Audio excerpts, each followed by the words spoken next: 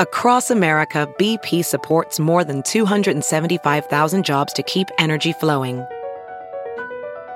Jobs like updating turbines at one of our Indiana wind farms and producing more oil and gas with fewer operational emissions in the Gulf of Mexico. It's and, not or. See what doing both means for energy nationwide at bp.com/investing in America. It's Merriam-Webster's Word of the Day for November 28th.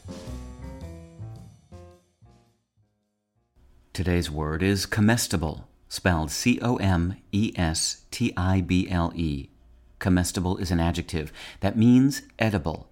Here's the word used in a sentence from the London Daily Mail by Carol Drinkwater. After all the figs have fully ripened on our farm, we'll start collecting grapes if the birds haven't nabbed them first.